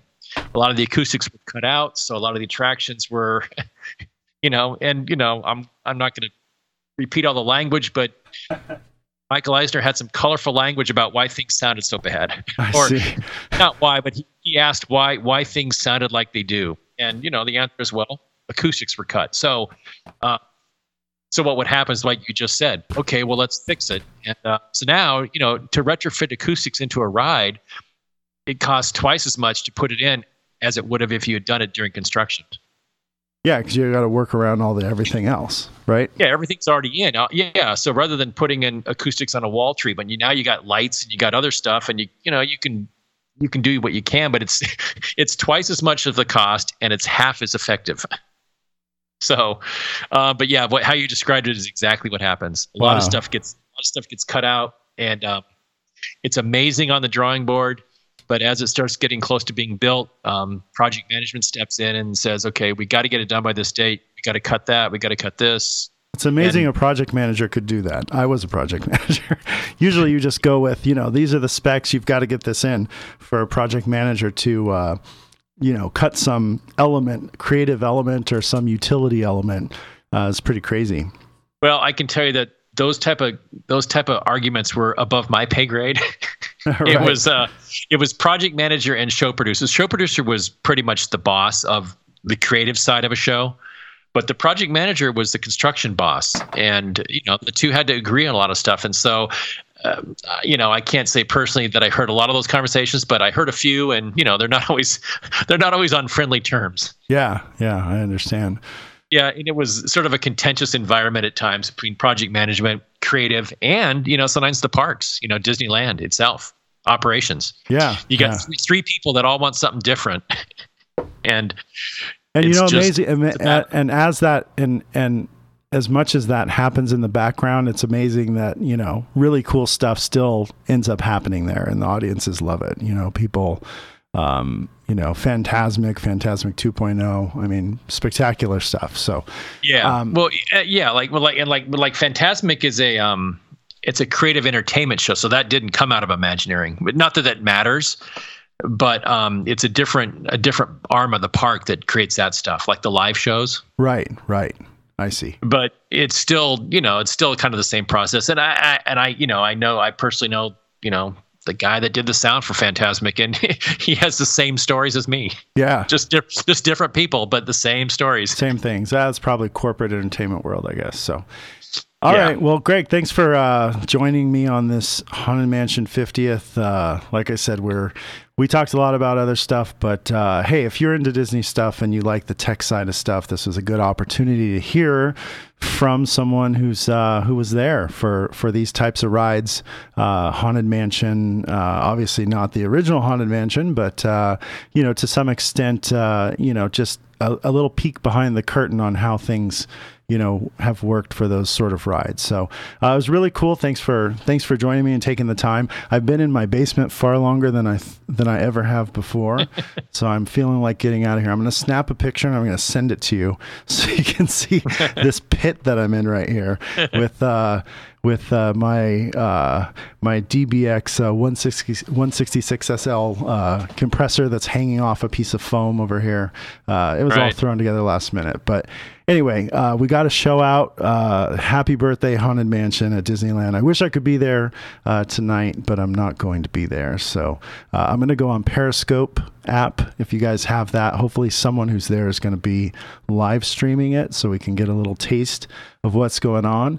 They have some really cool merchandise. I don't know, Greg, you probably haven't seen this, but they've got really cool Funko Pop or Funk Pop, whatever, however you pronounce those things. They've got Madame Leota they released, and they just announced for tonight that they're releasing the Grim Grinning Ghosts, the bus. I think it's 3 of them. So that was yeah. I had a Grim Grinning Ghost story, but it's it's not a big deal, but that's a neat. I love that tune. yeah. Well, what if it's cool? Let's throw it out there. The guy who wrote it, Buddy Baker, the composer who wrote it. When he died or passed away back in the early 2000s, I went to his funeral service at USC because he was the head of the Department of Film Composing at USC. Okay. Well, as part of the thing at the memorial services, they played his original score for Grim Grinning Ghosts, like his original demo version with a live choir and piano, and the drummer was Louis Belson, because Louis Belson used to take music lessons from Buddy Baker, composing lessons. Okay. So I heard Grim Grinning Ghosts with Louis Belson on drums, and it was an amazing moment because, I'd never heard the original demo version of it, and it was live, and it was just an incredible moment. That's really cool. In Haunted Mansion history. And I don't think it was recorded. Yeah. No, that's a good one. It's just good. I thought it was pretty amazing just to hear that. That's a cool factoid for sure on that one. All right. Hey, what's your favorite horror movie before we go? Oh, my favorite horror movie? Yeah. Oh man, I worked on Nightmare on Elm Street, the TV series. Oh, you did? But that's not it. I think I'm going to be classic, old school. Night of the Living Dead, the original black and white. Okay. What'd you think of the more modern one where it took place in the shopping mall? Oh, I don't know. There's something about the original black and white that was, because it was so low budget and kind of creepy, just the way it looked. Yeah. The shopping mall one, I think that might have been Dawn of the Dead or something, but it just was. It wasn't bad. It just, it starts to me getting like gory because you can do it. Right. Like, you've got the budget, so let's make it gory and that way. Which I don't mind gore films as much, but just the original Night of the Living Dead, because it was in black and white, and then the whole storyline with the guy getting killed at the end, and and I'll be honest, and it's my other favorite. It's not even a horror film; it's sci-fi. It's the original Alien. Okay. Because that's a more modern one, but that to me was like a scary film because at the time you didn't know what it was, and you know what? There were some cool people out there. I remember in the 80s going up to someone's house trick or treating, probably 86 or 87, and the door opened. It was full of fog and a bright light, and there was a gigantic alien from the movie that came out. So, Halloween and horror, I mean, it's sci-fi, but, it's scary sci-fi. So, I just always thought that was scary because for the first half of the film, you didn't know you didn't know anything about what you were looking for. And to me, that's always the scariest thing. Yeah. When you don't know what you're up against. See, I think there's 3 types of horror movies. There's that style. And then there's the style where it's real, where it could be something that happens like Hostel, which is, a lot of people find those scary because, that really could happen. And then you kind of have that classic horror movie style, which my favorite movie, and I might have mentioned this at some point along the line, I think this is episode 29, somewhere along the line I may have said this, but it's Rob Zombie's House of a Thousand Corpses. And a lot of people don't know this, but the horror fans and Halloween fans here in California have heard of Universal Studios Halloween Horror Nights that they do. And Rob Zombie, this was sort of like this right now, the current producer, John Murdy and Chris and those guys out there, they're kind of like second generation to the haunt that Universal does. They did it for a really short period of time in, I want to say 89, 90, 91, and then they stopped. And then there was a break for a few years, and then that's when they tapped into John and all those guys, and they've been doing it now for 14 years. But one of the original Haunted mazes at Universal in those early years was by Rob Zombie. They invited him out and they said, hey, we want you to do a maze and we're going to put your music to it. And he did that and he loved it so much. I went through the maze. I mean, a little retrospect on it. You know, I remember a trailer from a trailer park and clotheslines with shit stained underwear hanging out that you had to go through, which is his style. But he said that he was inspired after doing that haunted house to make a movie. And that movie was House of a Thousand Corpses. Huh. And when he thinks of that movie and he talks about it in interviews, he says that all he sees is mistakes in that movie. So he doesn't enjoy watching it because it was his first movie. And, and then of course, followed by Devil's Rejects, which was the second one to that, with all those great actors. I had the opportunity to be in on an awards banquet that they do up there for horror nights. And the entire cast and crew of House of a Thousand Corpses was there. Rob Zombie was there. His wife, Sherry Moon, I think is her name. And Sid Haig and Bill Moseley and all those guys that were part of that. As a matter of fact, I'm going to play something real quick on our way out. I had Sid, who plays the clown in that movie, do a little voiceover for this show. So I'm going to play it. It's 15 seconds long, and then we'll drop into some music, and then we'll be out of here. So let's have a listen. Spirits and More Radio. Listen to it, or I'll come over there and put my boot all up in your ass.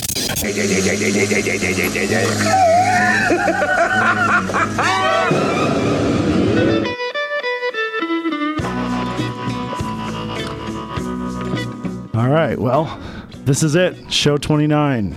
Happy birthday, Haunted Mansion. Thanks, Greg, for being part of the show.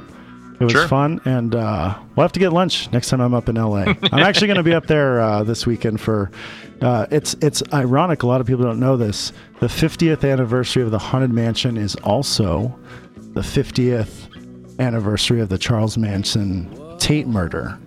So a lot of people don't know that happened on the same day. Wow. And it did. So there's some trivia for you guys. All right. Okay, we're out of here. We'll do another one of these sooner than later, now that I've got all this equipment hooked back up. Coming to you from Old Town San Diego. We'll catch you guys next time.